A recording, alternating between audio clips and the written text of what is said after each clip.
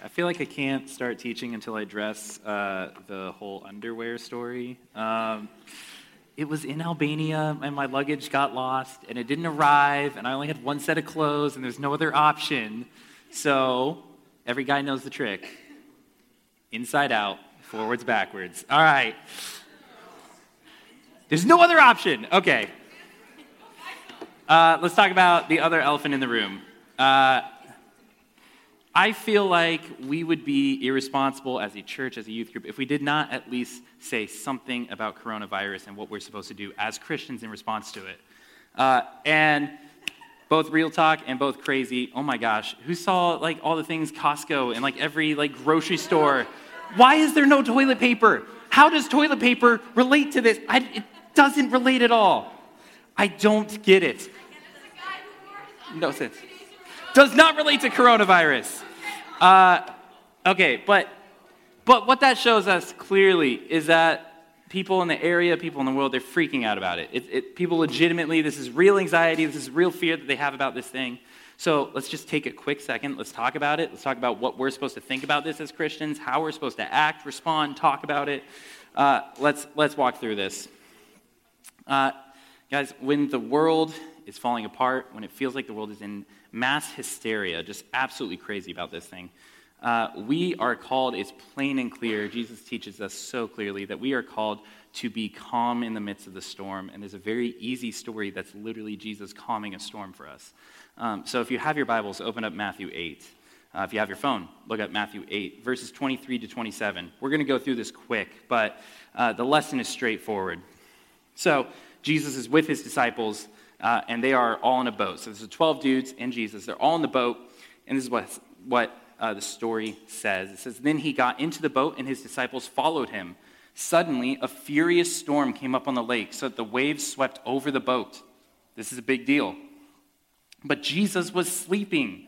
The disciples went and woke him, saying, 'Lord, save us, we're going to drown.'" Now, the same story is in the book of Mark as well. And in Mark, it actually says, "Do you not care that we are going to die?"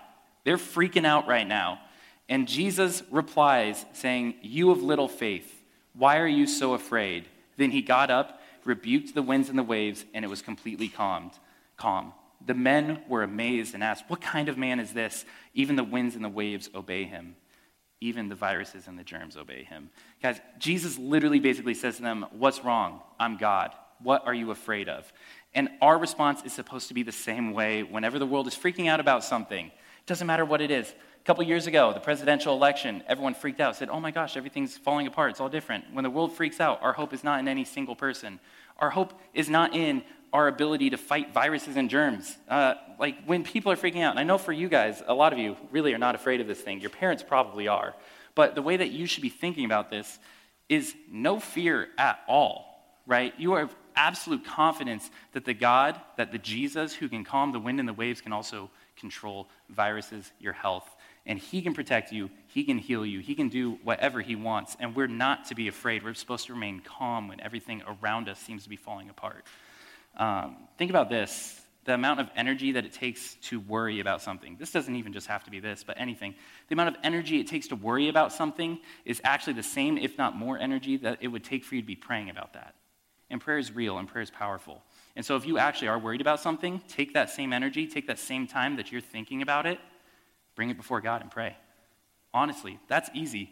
That applies to everything in life, but especially when we're in times of trial where it seems like the world is freaking out, that's actually a time for us to rise above and lead as examples. This doesn't mean that we get to be reckless or stupid. My goodness, wash your freaking hands. It's not biblical. That's just like hygiene. Wash your hands. Okay, guys, I'm going to talk to the guys in the room real quick. When you go to the bathroom, don't do the guy thing where you walk up to the sink and you turn it on and don't even put your hands in it just so you don't get judged. Guys, I know you know what I'm talking about. Boys, put your hands in the warm water with soap. Sing happy birthday and rinse it off. Guys, girls, I know you guys generally actually wash your hands, but guys, I'm dead serious. Okay. All right, here's the other side of things. Excuse me. So don't be stupid. Be smart. Wash your hands. That's precautionary. That's actually a good way to love people around you. Real facts about the virus, it probably will not affect most of us. We're kind of in a safe age range. But that's one way that we can love and protect people that may actually get ill from this thing and may actually be affected. There's another side of this, though, that we need to be thinking about. And the other side is, how are we acting and how are we talking about this? Guys, I've seen just so many posts, memes, whatever, videos. And yes, honestly, a lot of them are funny, but there are a lot of jokes about coronavirus. But here's the thing that we need to think about. And again, this doesn't just apply to this, but it's happening right now, so it's something that we can respond to. Getting a quick laugh in is never worth it in terms of comparison to going the extra mile to make sure that people around you feel compassion and love from you. So people that actually are freaked out about this thing, making jokes about it with them, not going to calm them. It's not loving. People that may actually be hurt by this, this is going to be weird. I'm part Asian. Asians have experienced a lot of xenophobia and a lot of racism because of this. And making an Asian joke that, hey, you're Asian, so you're going to give me coronavirus, may seem funny in the moment, may not even hurt that person, but it may be hurting someone else. And the truth is, as followers of Jesus, we are called to a higher standard where just because the world says it's okay, and just because one person says it's okay, we need to think about, how is this affecting my ability to share Jesus with everyone that you come in contact with? So think through and be wise. Guys, our speech is called to be full of confidence. We have confidence that Jesus is in control, that God is still sovereign. We're called to be compassionate towards others. People that are infected, be compassionate, be praying for them, be caring. Be compassionate towards those that are afraid. Don't just jump to judgment on them, but really be compassionate and understanding, and also selflessness, where you put the needs of others and the feelings of others ahead of your own so that we can be lights into this world. Okay, so that is what we're called to. We are called to a higher standard, and this is actually an awesome opportunity for us as the church, as the big church, not just as Alderwood, but as the big church across the world, to lead in this. To actually lead as how we love people and how we care for people, and don't respond in panic, in ignorance either, but we lead with compassion and confidence that Jesus is still in control, and we lead accordingly. So that's what we're supposed to do. And that's your 5-minute deal, whatever, with coronavirus. And that actually brings us into our passage in Timothy, which this was not planned, but it totally does. And this passage that we're in Timothy, if you want to turn there now, go ahead. 1 Timothy 1:12-17. But where we're at in this story, in this letter from Paul, so again, Paul is a missionary, and he's writing this letter to this guy that he considers his son in the faith, Timothy. He loves him dearly, and Timothy is with a church that Paul's left him with, and he's giving him instructions. But this is just one of the most beautiful messages in this letter. These few verses. It is so beautiful, it is so powerful, and it's so straightforward, too, of what Paul desires. And so let's read this together, then let's pray, and let's jump in. So Paul says this, starting in verse 12. I thank Christ Jesus our Lord, who has given me strength, that he considered me trustworthy, appointing me to his service. Even though I was once a blasphemer and a persecutor and a violent man, I was shown mercy because I acted in ignorance and unbelief. The grace of our Lord was poured out on me abundantly, along with the faith and love that are in Christ Jesus. Here's a trustworthy saying that deserves full acceptance. Christ Jesus came into the world to save sinners, of whom I am the worst. But for that very reason, I was shown mercy, so that in me, the worst of sinners, Christ Jesus might display his immense patience as an example for those who would believe in him and receive eternal life. Now to the King, eternal, immortal, invisible, the only God, be glory and honor forever and ever. Amen. Let's pray. God, pray for our time tonight. Pray that you would use me, give me, by your Spirit, by his wisdom. God, give me his wisdom. Give me the words to speak. Give me truth from your word. Let each of us that are here, that are spending time in your word, let us treasure this time and receive it as a gift from you, and let us really be honest in this time with open ears and open hearts to what you desire for us, what is true for us that we need to take home, and what we need to change and apply in our lives, God. So pray that this is a time that we share with you, that we recognize that this is a special time with you, and just help us be focused on you in this time, God. Amen. So, 2 Albania stories in one night. This one's not about underwear. I had a tent a couple years ago. This was like 2 or 3 years ago in Albania. Historically, I've had Albania. If you don't know, we do a mission trip in Albania, and it's pretty roughing it camping. The last 2 years have been pretty nice. We've been going to a nice place, but before that, it was literally like a state campground. And so we set up these tents, and they were kind of nice because they at least had bunks, so they were like metal frame, semi-permanent, but it was still like real camping. And so I was in this tent, and normally I've had really good tents with great guys I've had great conversations with, and I love getting in there because at night everyone's kind of tired and walls go down, and you talk to them, and they're open to talking about Jesus and their past, and it's really cool. This was not that.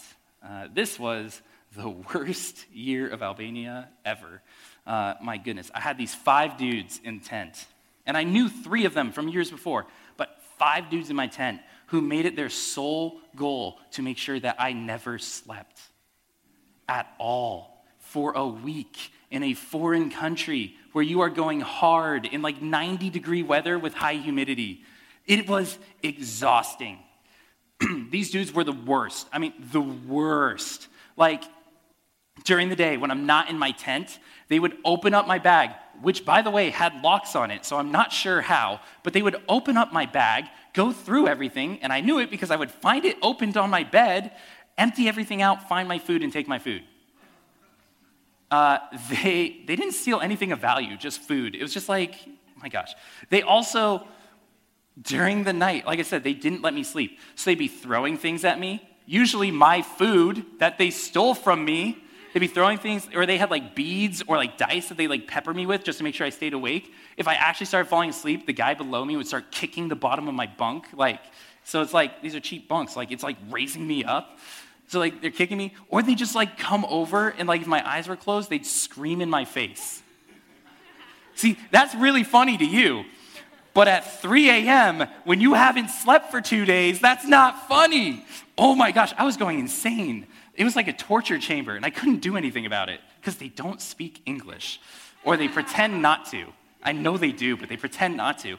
Also, they're always talking about you, like, oh, American, and they think that I don't know that they're talking about me. Anyway, all right, rant session over. So these guys pushed me to my breaking point, if you can't tell. I was pushed to my breaking point. Like, I love Albania, I love Albanians, I've loved the difficult kids, but I've never had to be in the tent with 5 of them. And when you're in a group with so many kids that are acting so poorly, I could not help but kind of hate their guts. I did not want them there. I was just done with them. I was ready for them to get sent home. And the honest truth is, if we think about it, what's our purpose of going to Albania? Any of you that are going, person going to Albania is to bring the gospel to people that have never heard it, that need to receive it, that need Jesus to come into their lives and change everything about them. And these are 5 dudes that probably needed the gospel more than anyone else there. Because, man, they were messed up. Like, they were getting into fights. They were out. One of the camp rules is that you can't smoke there. They were hiding away and smoking.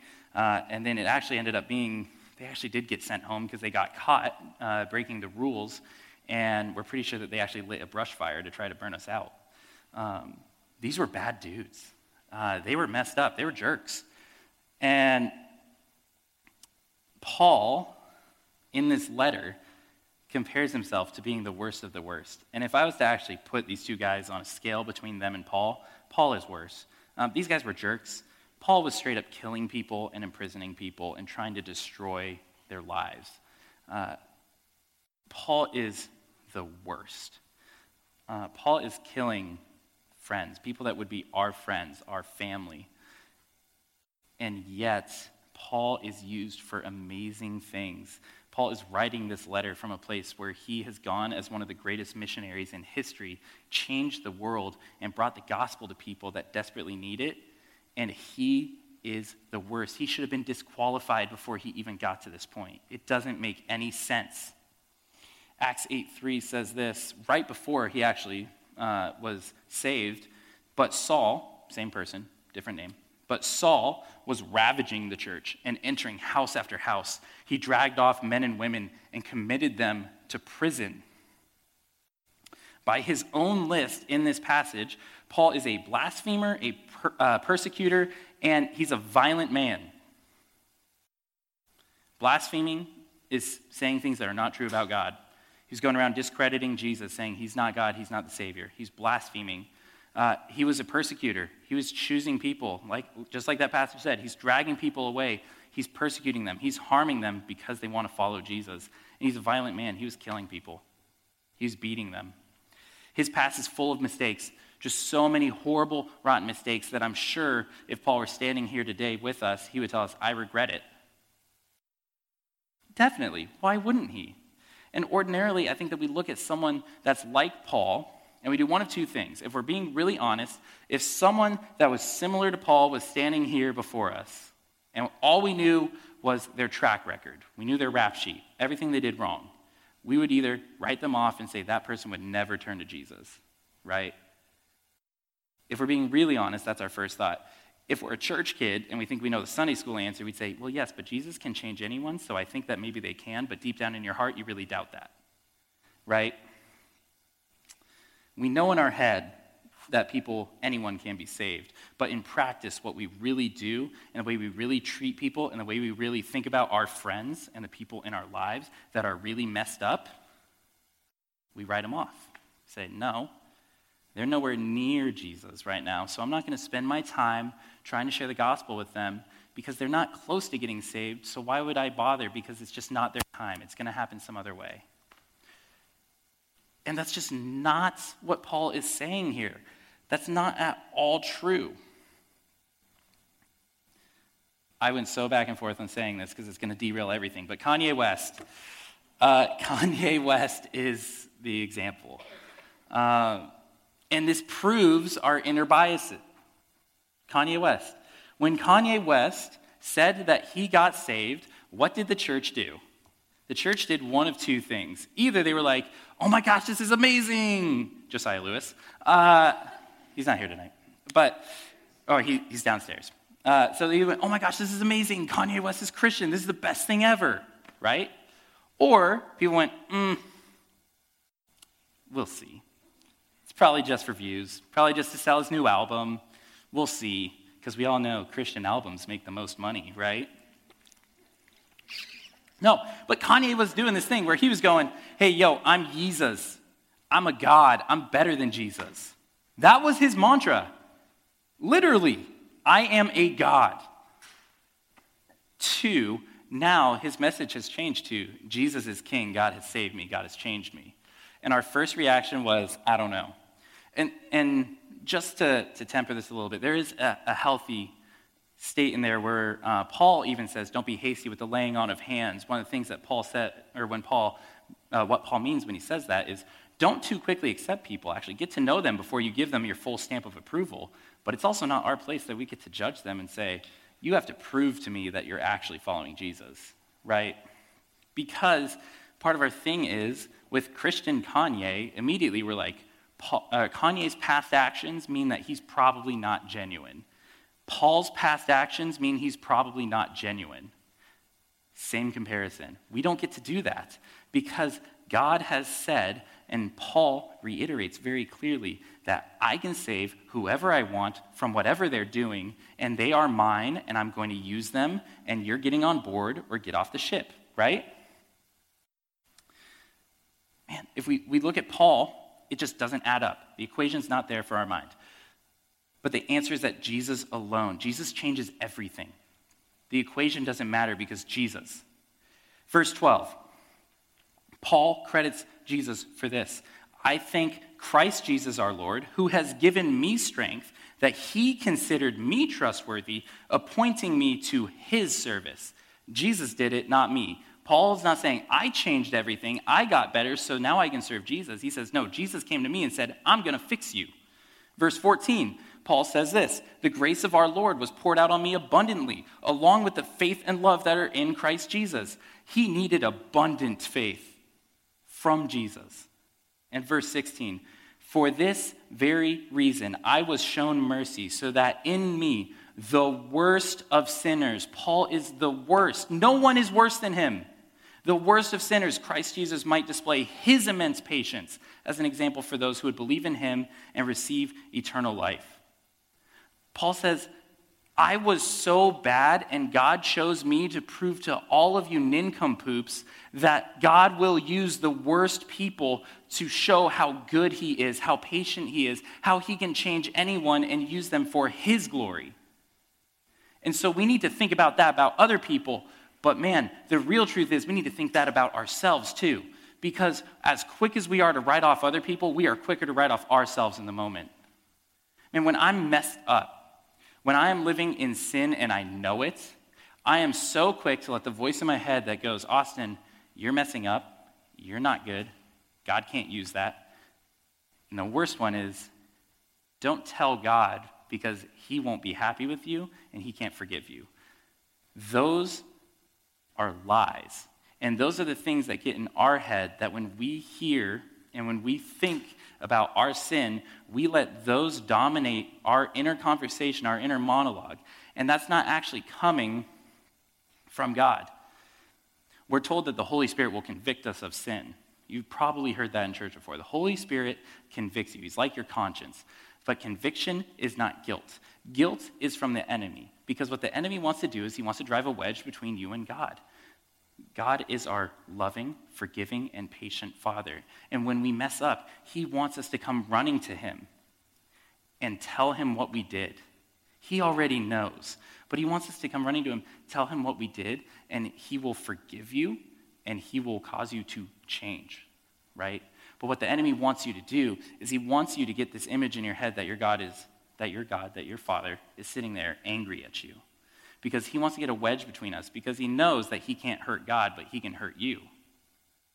If the enemy gets to you and tells you that you are messed up, that you are not worthy, he knows that that hurts your image as a child of God, as a son or daughter. If you have accepted Jesus and you are a member of his family, you are the royal son or daughter, you are in his family, and the enemy wants to break that image. He can't hurt God, but he can hurt you. And we can't give in to that lie. We can't give in to the lie that we've messed up so bad that God can't use you. We can't give in to the lie that you're beyond fixing. Man, if God can fix Paul, a murderer whose sole goal in life was to destroy God's church, he can fix whatever you've done. Man, he can fix us when we're lying to our parents, when we're caught watching porn, when we're messing around with our boyfriend or girlfriend, when you're sneaking out, doing things that you know you're not supposed to, when you're cheating on tests, when you're gossiping about your friends. God knows about that already. And yet, he still calls you into his family, into his purpose, to be used by him for amazing and glorious things. He knew that when he called you. He knew what you were going to do. He knew how messed up and broken you were. He knew how messed up and broken I was. And yet he still called us. Jesus' death on the cross was still enough to cover that. That forgiveness, that price was already paid. And he chose you regardless. And he didn't just choose you to be used on the side. He chose you to be used for his glory, for his purpose. That is far greater than anything we can imagine. It's far greater than anything we can do on our own. It was solely because he is capable, because he is good, because he is the all-powerful, all-sovereign God. And that's who we serve. And that is the truth that Paul is conveying. That he was the worst. And God used him for big things. So imagine how bad you are, and God will use you for big things too. God will use anyone. So we don't get to write anyone off, not even ourselves. So I'm going to invite the band back up on stage, and sorry, Tom, I didn't tell you this, but can you just play for a minute or two before we start? And I'll open this up in prayer, and I want you guys just to have a minute or two of silence on your own. This is what I would ask you to do. Just spend a minute or two and honestly confess this to God. Confess the way that you've doubted. Confess the sins that you've committed. Because what Paul does is Paul confesses his sins, and by doing that, he obeys God. He takes the path to repentance, and in doing so, he's able to be used by God. So take a minute or two. Confess your sins to God. He already knows. then confess it to a brother or sister, friend, leader, someone here that you love and trust. Confess it to them and ask them to pray for you that you would be encouraged with the truth from God's word, for the truth from this letter from Paul, that you are still worthy. You are still good enough to be used as his chosen instrument. So like I said, Tom, go ahead and play. I'll open us up in prayer, a minute or two just for you guys. God, thank you for this beautiful letter. Thank you for this beautiful reminder. God, I just pray that for any of us that are dealing with our own brokenness, that we deal with doubts, that we deal with the feeling of being unable to be used by you, unworthy of you. God, we know that we're unworthy of you, but you have called us anyway, that you love us. So God, I pray that the truth from your word, the truth of your love would penetrate past that. And just pray for a time now of honest and open confession that we can run to our loving Father, that we know that there's no condemnation before you, that we can bring our sin to you, and you will forgive us, God. So I pray that that would happen now. I pray that business that needs to happen with you happens now. Praise things in your name.